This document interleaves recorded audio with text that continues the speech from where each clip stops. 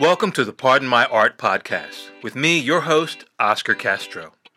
This show is all about the artist.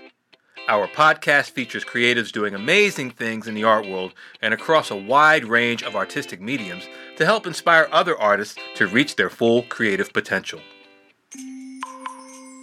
Today's guest is Bernard Collins. Bernard is a proud South Philadelphia native who now resides in my hometown of Lawnside, New Jersey, a historic place in South Jersey connected to the Underground Railroad that became the only antebellum black community in New Jersey founded and incorporated by black folk prior to desegregation in the United States. And it is important to note this as Lawnside was once well known for the kind of culture that Bernard honors through his creative energy. Bernard is a visual artist, a poet, a lyricist, a muralist, and educator who has shared his art across New York, New Jersey, Delaware, Pennsylvania, and the world. A figurative artist, I am always drawn in by Bernard's portrait work, which to me is beyond amazing as his use of color and his command of composition are masterful. Bernard has this to say about his fine art. My paintings are a reflection of my desire to understand the human body and soul. As an African-American artist, I have had to balance my educational background, which has been firmly grounded in European traditional techniques such as glazing, underpainting, etc., and my desire to capture the liveliness and innovativeness that is present in African-American culture. Bernard and I have been friends and contemporaries for close to 30 years now, and I consider him one of the greatest creatives of our generation. Let's jump into the conversation. So welcome to the Pardon My Art podcast, Brother Bernard. It's good to see you. Good to see you. Good to see you as well. Yes. Well, thank you for making the time to have this conversation. We've known each other for close to 30 years, I think now. Close to 30 years. Yeah, my oldest is 25, so it's been a few years before that, I'm sure. So, and it's always been a pleasure, man. I gotta say this, and I say it from the heart, man. Your spirit as a poet, as a visual artist, and just as a person, has always been encouraging to me.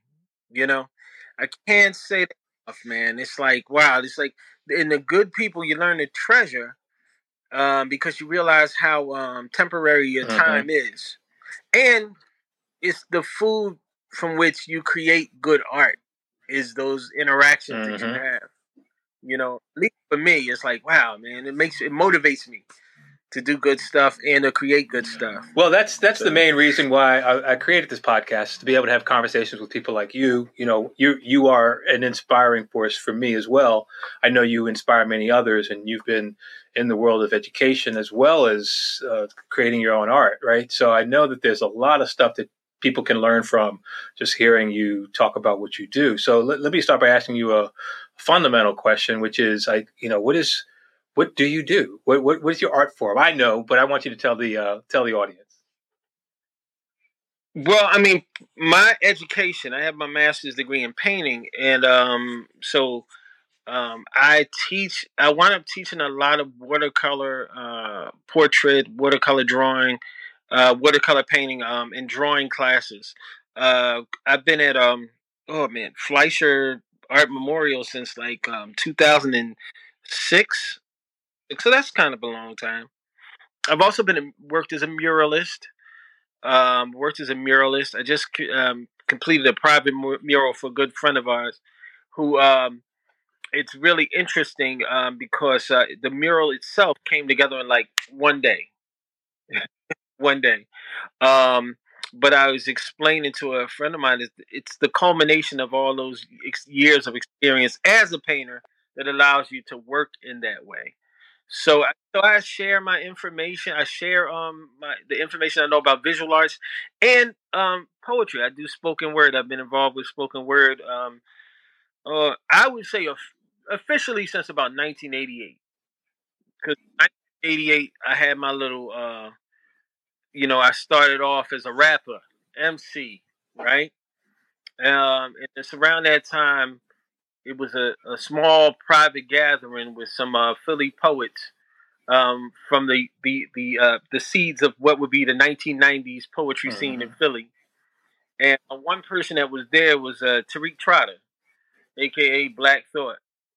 And it was the first time I was doing stuff straight off the book. And I was doing a poem called I think it was called the Devil in the Dozens or something like that. It was a funny poem, and he was like, "Man, you should just go up there and do that." And the rest is history. I started going and playing doing poetry. Yeah, Nice, nice, nice. Yeah, and I think that's how we first met was yeah, hanging out at the October Gallery and then being a part of that '90s poetry crowd crew that was being right, right. spawned there. I mean, people like Rich Medina, super famous DJ now, Mm-hmm. model Jill Scott, so many others, a lot of musicians too that came in there. I think that was the selling point for me was that there were different types of poetry opportunities to get your poetry on and do speaking kind of stuff, but very few of them, if any, beyond what was happening at the October Gallery, actually had musicians that were backing up the poets. And that was, to me, that was so much fun. And to see folks like you get up there and be lyrical behind, a bassist and a drummer and our friend Jafar Barron, Yep. doing his horn thing, or Tim Motzer might have been sitting in with his guitar, or Timmy Tanzania, just like so many amazing people blew through there. People that have gone on and do international things, and Philadelphia. It was interesting because I wound up hosting at a place called South Street Blues. And I did that with another fellow poet, Stephanie Renee, who's also a vocalist, and and it was very interesting because a lot of the Philadelphia music scene that worked with us as poets and comedians and stuff that used to also come through because it was like this overlay between we were all looking for an opportunity. So on the one hand, you had like singers that were trying to look just for an excuse. I need an excuse to go off, right? So you see like the Roots, and stuff like the Black Lily, but then you would also have like comedians like Kevin Hart. You would see them, and they would somehow wind up interacting acting with you, because we were all looking for an opportunity to just be heard and be seen. In some ways, I wish we would have claimed it a little harder, you know, like for history's sake, but I mean, it is what it is. Mm-hmm. So let me ask you a question. Since you are, to me, like one of the most talented painters and draft people I know, and you do poetry and you do music, do you have a favorite medium that you prefer over any others, or one that you feel like this is where I'm great at, and these other things are I'm good at, and I love doing them, but this is the thing that I want to be known as for Right. time immemorial, or maybe all of them. Maybe you want to be like Paul Robeson and be great at everything. Well, I mean, you know what? That's an interesting question that you asked because for me, it's the quantifying which one is my favorite is like picking a favorite child. You know what I mean? It's like wow, sometimes the energy inside it moves. Like I get inspired to paint. Sometimes I'm inspired to write poetry. Sometimes I'll start a painting and then I realize that I need to sort of work it out with words. You know, so for me, it's just being creative in general. But the discipline I have in painting is different in that I went to school for it. I got the master's degree. I got the bachelor's degree. I got my bachelor's degree in painting 1998 and my master's degree in 2003. And that affords you a different kind of knowledge, right? Not necessarily better, but different. Like I was talking to Ozzie Jones, who's a director out of Philly, and a very good musician, and so many other things. And he was talking. We were talking about school, the whole concept of education, because at this point the conversation seems to be wrapped around the financial this and that of it. Like financially it costs this and that, but there is something about coming together for the purpose of learning specific information. It's something about that is special. It puts you in a you become part of like almost like a fraternity of knowledge. You know, like people who would go to like people who go to seminary, they share they have a shared experience, or people in the military, for people who are veterans, or people who work in who are say conscientious objectors who work in the Peace Corps. you know you share this experience, and that experience is special. The only problem in the United States is we've found a way to charge people to the you know incredibly for it, but it's so worth it to have, because there are things I couldn't learn on my own as a painter. Like, there are techniques I've learned that I had to get it from a source that would protect the information. Or now, in that same information, is when I'm teaching, I give it to people. You know what I mean? Yeah, I give it to people. You want to learn how to paint? You want to learn how to draw? Because there's another factor that comes with it, is the dedication and practice that comes with what you do with the information. You know what I mean? So once you crack that code, then you'll be able to do anything. So I love painting. I have a different kind of knowledge of painting. Poetry was always my. I would consider that secondary. So now I've answered the question. Poetry, I would consider that secondary, only because I intentionally wanted to learn through it experientially, and I wasn't interested in learning, like sitting down in a whole bunch of classes to figure out how to do it. I wanted to pull that from my soul, just like Ella Fitzgerald um, was the master at scatting, because she scattered, you know. So she invented her own way. So influences wise, like I like to ask people who are naturally gifted, do where else do you derive your sort of inspiration from, if not yourself, right? So I'm thinking, as a person who considers myself an artist in a variety of forms, um, if I'm thinking about poetry, I'm thinking about people like Nika Giovanni. I'm thinking about Sonia Sanchez that have inspired me to be a better poet. Uh, um, graphic art, painting. I have my list of people who I would ideally like to be like, or who have taught me along the way. Who are your like most favorite inspirers in your world? My inspiration. Oh wow. Um, Years ago, when I was in South Philly, I grew up in South Philly, born and raised, Mm. and proud to be a South Philly dude. Um, and that's interesting now that I'm in Lawrenceside, right? Uh, Right. um, uh, It's still uh, South Philly though. It's south of Philly, so yeah, a lot in South Philly out it's here. Philly. Um, there's a brother who created a comic book called Brother Man Comics. Hmm. And when he created this comic, before he created comics, he had another name that he went by, which was Dave Sims. And he did this mural in South Philly on 20th and Tasker, right? And it was huge. And he did it with a graffiti writer named Lover, right? And Lover's name was Bobby Sabs. And I give that name because, Lover since passed. And the thing I always admired about those two brothers was I always admired the way they Dawood Adewuye is his name now, and because he changed his name and moved to Texas. But I always admired his characters, the way he drew them, and I always admired the originality that Bobby Sabs had when he did his name. When he drew his name, he did it different than any of the other graffiti writers, in my opinion. So, and I said, wow, it's something about being different.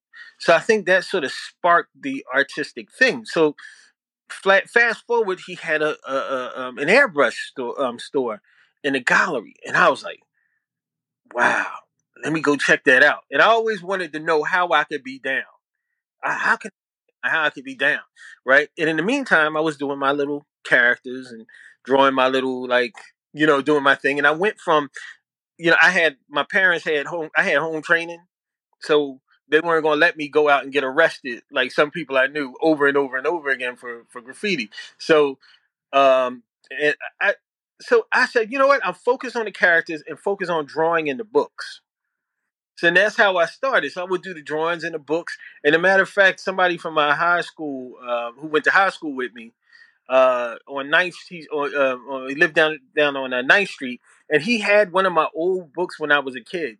And I realized something: teenagers are very horny. They draw craziest, inappropriate things. And when I was a kid, I said, "Oh my god!" I was obsessed with certain things, but it was just me being a teenager. But it still showed that I just loved to draw. All right, so Dave had his thing, and then I found out he went to Tyler at one point, and he didn't finish. So then I said, you know what? I'm gonna go to Tyler, right? And I got into Tyler, and then I worked and worked, and then he had dropped. He wound up not finishing because he went on and did his own thing with Brother Man and all that. But I kept going. I caught the bug, and then from there I went on and got my master's degree. So he was one influence, and then through that I met other artists, learned about other artists, local artists like Richard Watson, James Dupree, um, and started learning about historical artists like Jacob Lawrence and some of the other artists that were here, even Jean Michel Basquiat. Although work is so different than what I do. That spirit, that sort of like out of graffiti into fine art kind of spirit, sort of like stuck with me. You know what I mean? And now, even at this point in the game, which I know how to paint, I know how to draw. That's another big thing.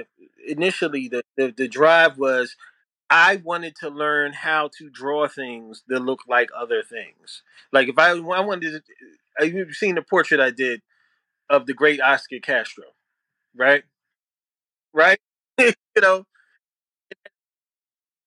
right.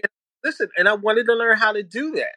I wanted to learn how to draw things that looked like I wanted them to look, and it was about having that control. And even though Basquiat's way is like a little different, I still find inspiration with that.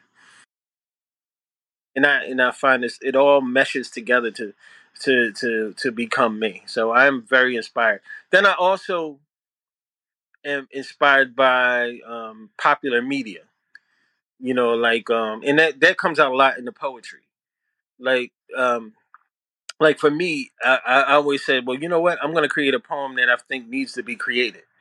So I'll create a poem about aliens coming to Earth and doing things, or I'll create poetry about a love poem that about someone who's obsessed, or you know what I mean.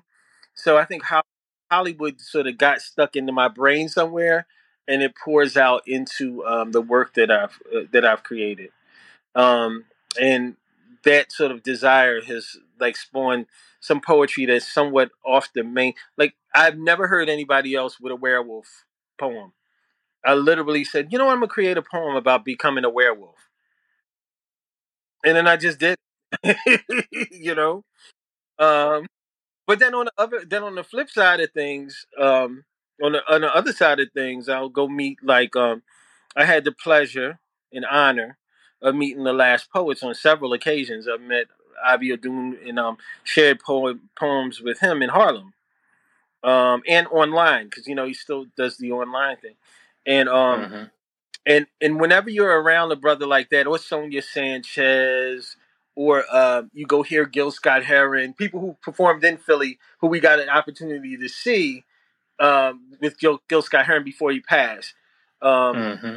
or it's a desire. You say, man, I need to look at the world around me, and I need to do some work that's responsive to what's around me. They eliminate Roe versus Wade. Well, you know what? I could do a poem about that because that's on my mind, and this might be a chance to use poetry as a conscious conversation. You know what I mean? What society should do or shouldn't do. You know what I mean? Mm-hmm. And Mm-hmm. There's I'll admit, because I'm Go not going to ahead. be perfect at all. I will say this and be honest that Dolomite, Rudy Ray Moore, was was also one inspiration I had because And when did you see that the Eddie Murphy's take on Dolomite? I did. That was so fascinating. It was fascinating. It was like, this is a guy. So despite the content of what he was doing, that individual spirit of like determination was amazing to me. It was also the movie was written penned by one of the architects of Ed Wood. The movie Wood, the black and white movie with Johnny Depp. And it's a similar kind of desire that I can see why they chose him as the script writer for that particular piece, because it's that individual, that idea of, I'm going to do this no matter what. Like, you know what I mean? Right, right. So how do you motivate yourself aside from like having these influences? I watched that movie and I think I took the same thing away from it. Aside from all the other things that I learned about Rudy Ray Moore, the thing I can remember that stuck with me was his determination and his desire to go and do the thing that people were telling him it couldn't be done. Right. And so he was a self motivator in a lot of ways. How do you find your self motivation? And especially as somebody who does different kinds of art, like how do you keep yourself organized and motivated towards starting a project that might come into your consciousness, and then of course getting it through completion? What's your process?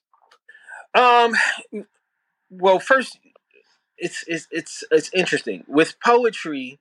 You know, is a little bit different because that's something where I take it on based on inspiration, but I also go based on projects that come up in front of me. I had a chance to work with Homer Jackson in the Philadelphia Jazz Project. And I worked with this. In doing so, I wound up working with the Sunrise Orchestra because they had the Sunrise mixtape project. So being involved with like finding projects like that to work with that would push you a little bit further than you were before have been really inspiring me, and inspiring for me in that aspect. Um, Also, like finding a way to sort of do it to live, if that makes any sense. Doing it like, you know, like I do portraits initially. Like some people would not be into like doing portraits; they would just want to do their own work. Of course, I create my own work, but I also subsidize that work by doing like commission work for people. I do a wedding portrait. I have a wedding portrait in front of me here, and I have another portrait that I've just been commissioned to do. And those commissions have been great because I always think about it as the painting I'm creating or the artwork I'm creating is building me up for the artwork that I want to create.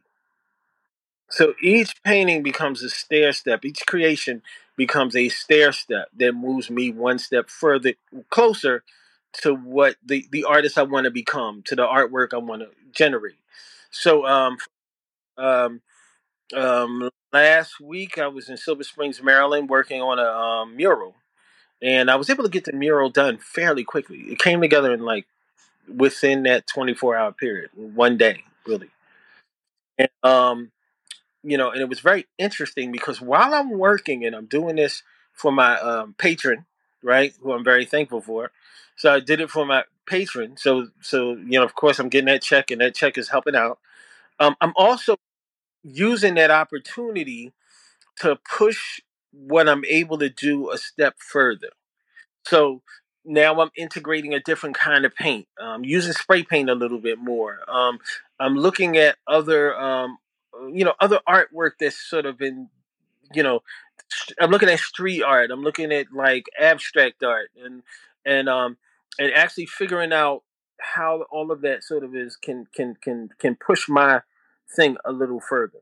You know what I mean? And trying it. Of course, you can experiment to an extent. Like you don't want to go some things are a little more rigid. Like when you work for, say, some projects, you have like a rigid parameter you have to stick with. Like, say you're working for a mural, they want the mural that they sort of finally agree to. You know what I mean? You're working with a like a neighborhood project or something like that. But then you'll find other projects where you have a little more leeway.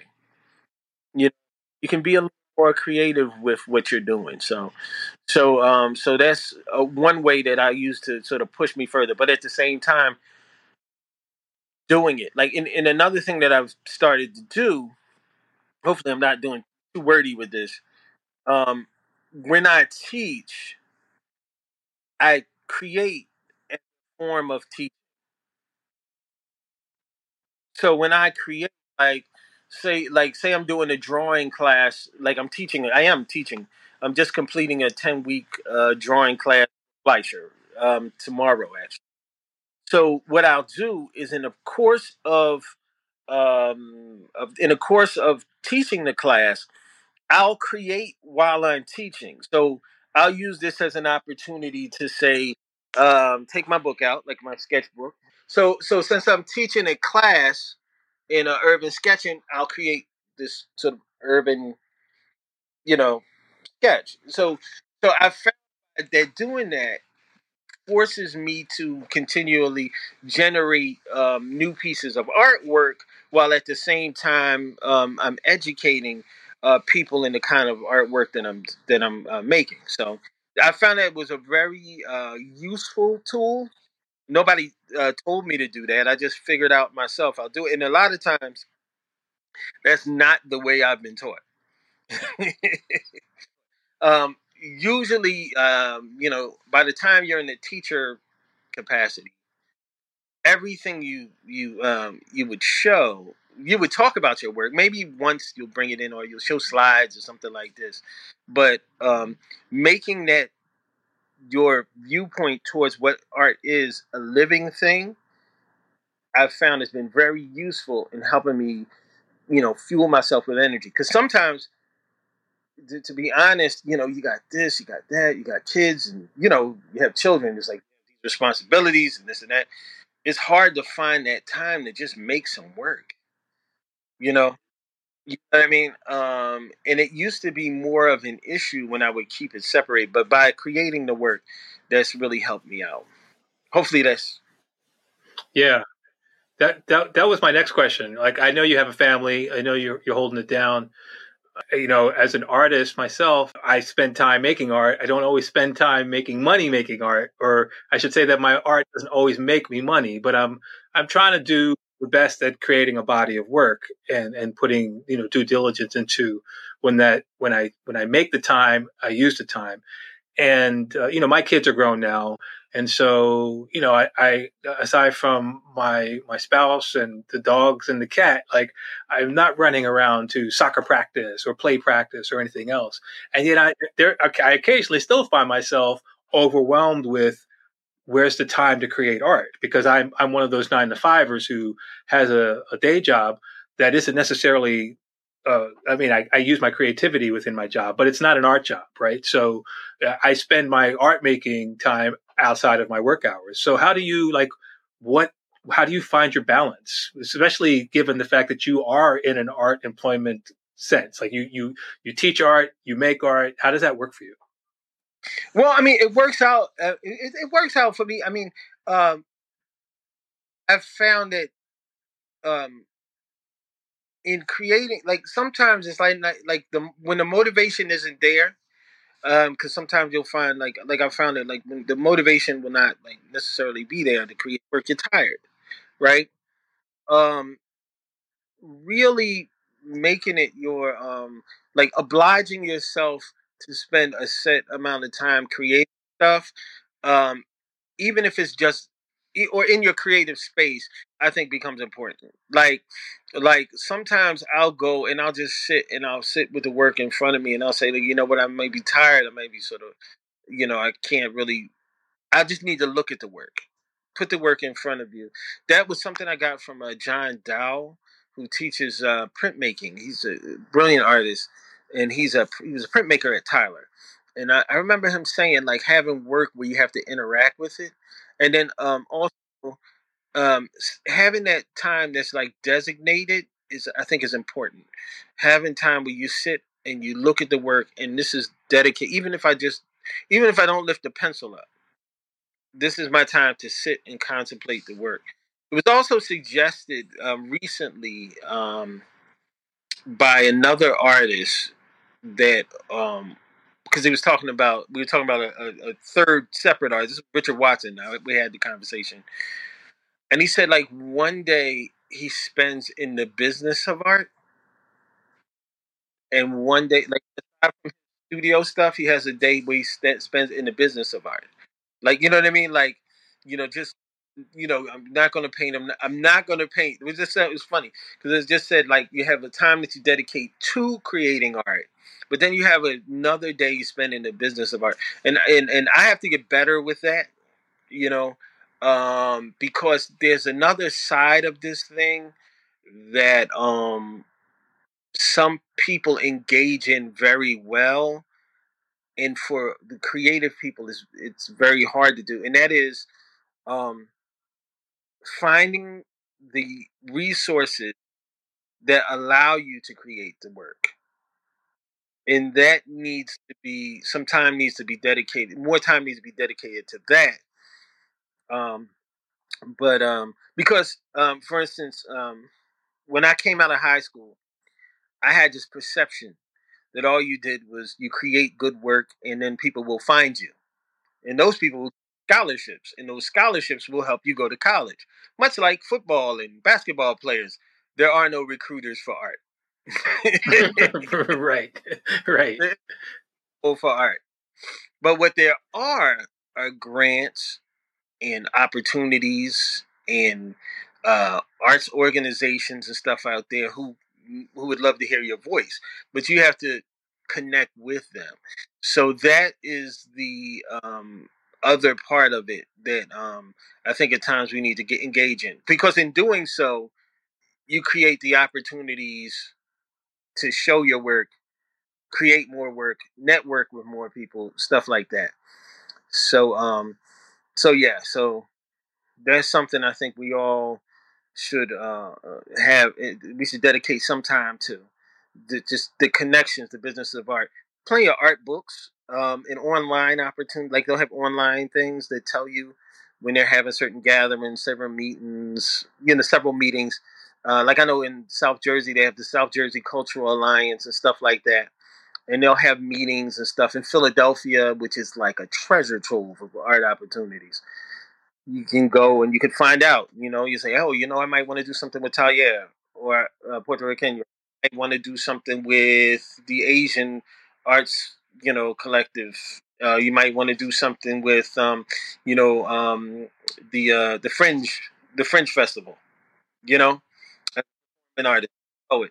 So, but in order to connect with those, you sort of have to interact with that. You got to sort of step out of your what do you call it, introverted, natural introverted art inclinations, and step into the greater world. Hello world, I create art.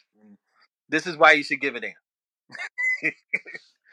I mean, that's why I used to love going to the October Gallery, because it was a both and, right? Like we would get to hear poets, sometimes new poets that never heard before, and obviously the usual suspects who had grown into the community, Mm-hmm. and hearing what they were bringing, this week, right? And getting inspired by that, but being around the art. And there were, I think, occasional times where the artist might have been in the room who had created certain pieces, but a lot of times it was art hanging, and you saw a name, you might have known the person or heard of the person, but there's another artist, and there's another artist who's got their art here on the wall. And just being surrounded by creative people of all kinds is, as with the pandemic being a thing that has challenged both in-person opportunities for networking, learning, and working collaboratively. I feel like we're heading out of that. And I'm wondering, how you feel about the how the pandemic has impacted you and your ability to create art, and be with other artists that might be inspiring you or might be inspired. Yeah, I mean, well, here's the very peculiar thing about the pandemic. In a one sense, it created separation, but in another sense, it broke the barriers of time and space, and enabled us to interact with each other through the digital space. Like you and I, like you're in Philly right now, and I'm in New Jersey, but we're still interacting. And before, that seemed like a daunting task, like something that. But we had to do it so much by necessity that now it's like, oh, I could do it. I was able to do poetry readings with people who were like poet laureates from San Diego, San Francisco, what I mean. And there were people from Alaska, people from down south, from South Carolina, North Carolina, and they would create these digital spaces where we can interact, um, to sort of be a supplement for what we couldn't do in physical interaction. you know, some people I've met, and this is crazy in my mind because I met people who have passed, like who I met in that digital space who passed. One man, Charmello, he did. He's the one who did. He did the production for Busta Rhymes. If you really want to party to me, put your hands up in the sky. But he was also a spoken word poet, you know, and he we got on and we all and we were able to interact. Unfortunately, time took him away. You know, he was taken away. He got sick, I guess. It wasn't anything but violent, but yeah. So yeah. And but as far as for it did impact me as an artist because you had stuff, you had shows. I mean, I had work up at several places that wound up there for like months, and just hanging in this space, and people really couldn't see it, right?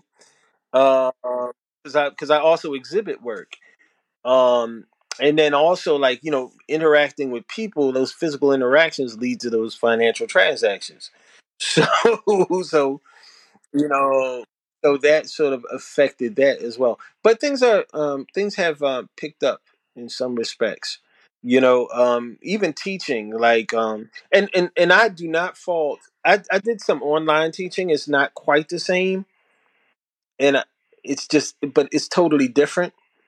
Um, but it doesn't. I don't think it's any replacement for that physical interaction you have when you see the work in the classroom. But I did realize that digital teaching is a possibility.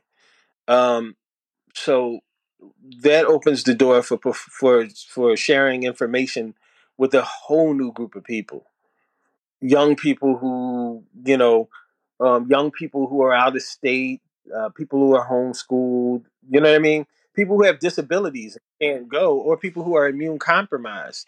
You know, like you might find out that you have COVID, but if it's a class where you can take a digital drawing class, you can do a digital drawing class. Because you're not in the physical space of someone else. You know what I mean? Um, Hopefully, we'll find a way to do more hybrid situations like that, where we can service people who need to be served despite time and space. Yeah. Yeah, Yeah.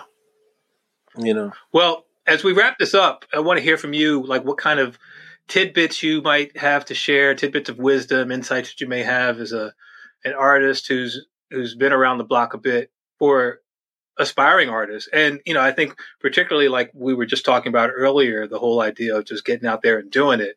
Like, what can you tell folks who are maybe sitting on the fence and trying to figure out what's the next thing for them to do? What advice do you have to offer to folks? Express yourself.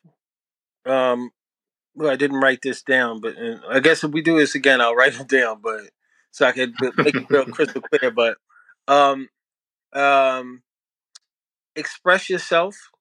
If you feel it, if it's inside of you and you need it to come out, express yourself. Write it, paint it, draw it, sculpt it, dance it, sing it. Get it out of yourself. And if you really feel connected with it, learn about it. Learn about it.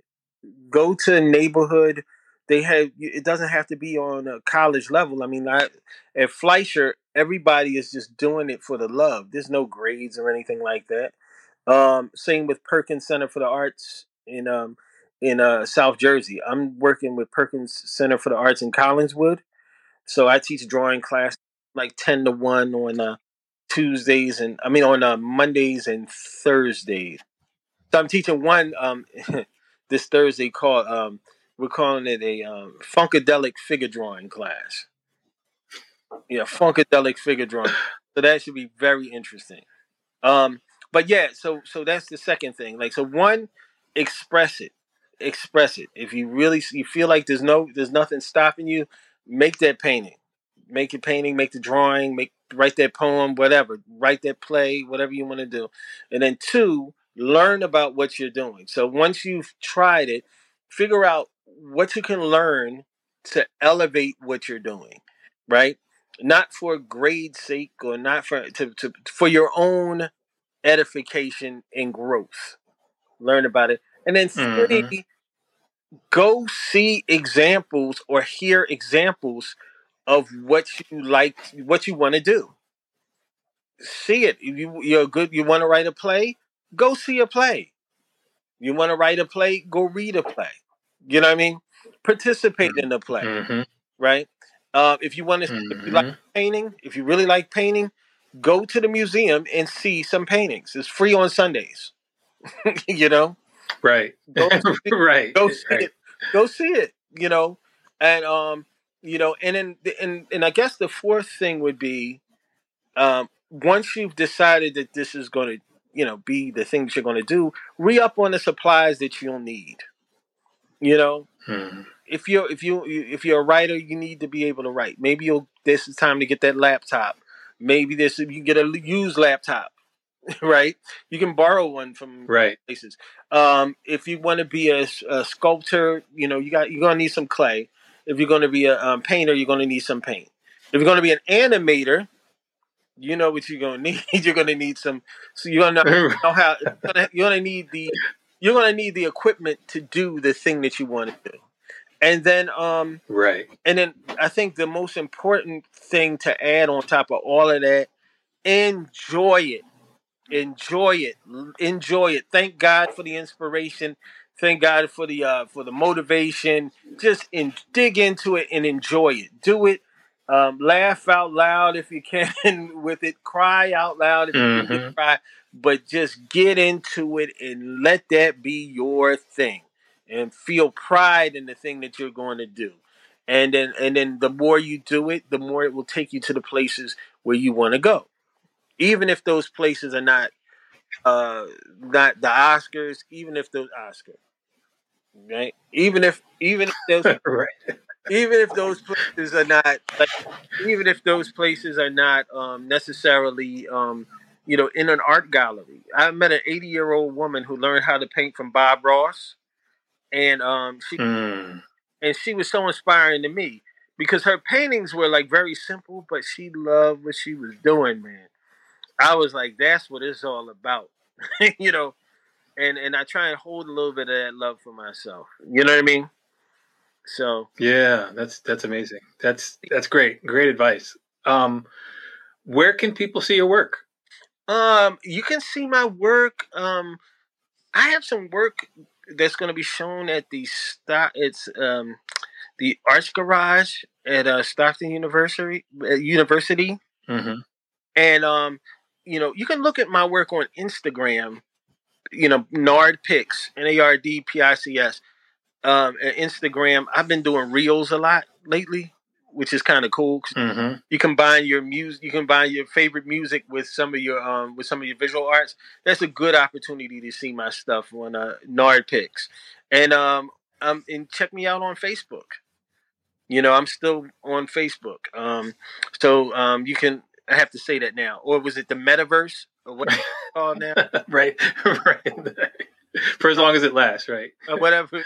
For long as it lasts. But I post a lot of visual art online to those places. So hopefully it tricks the algorithm. I say if it's only art, what can you do? You know what I mean? Right. Right. So I post a lot of art online so you can see that. And I show in Philadelphia, I show in out here in South Jersey when the opportunities come. And I usually put some information up about that.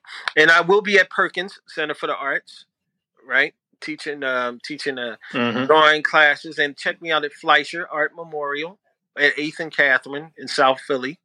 I teach there pretty much weekly for workshops and things like that. Well, thank you, brother. I really appreciate your time. We go way back, and I hope to bring you on here again in the future. As we continue to move forward. My whole purpose for putting together this podcast was similar to what we've been talking about. Just get out there and do it. And I really want to be able to create a community of art-minded people, creative-minded people who can learn from each other and can learn from listening to others.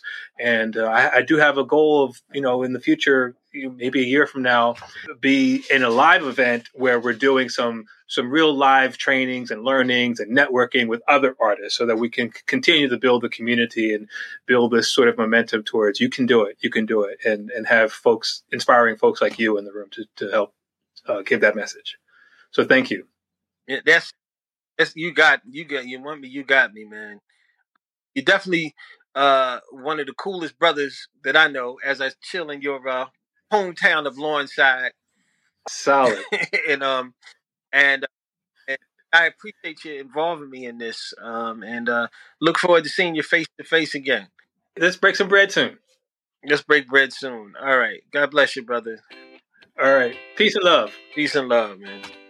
Thanks for listening to this episode of the Pardon My Art podcast. I hope that you learned something or were inspired by something that our guest had to say. Our goal is to build one of the largest networks of artists with the simple motto of each one, teach one. If you like what you hear, please subscribe to my Patreon page at patreon.com/Oscar, and Oscar is spelled with a K. Well, that's all for now.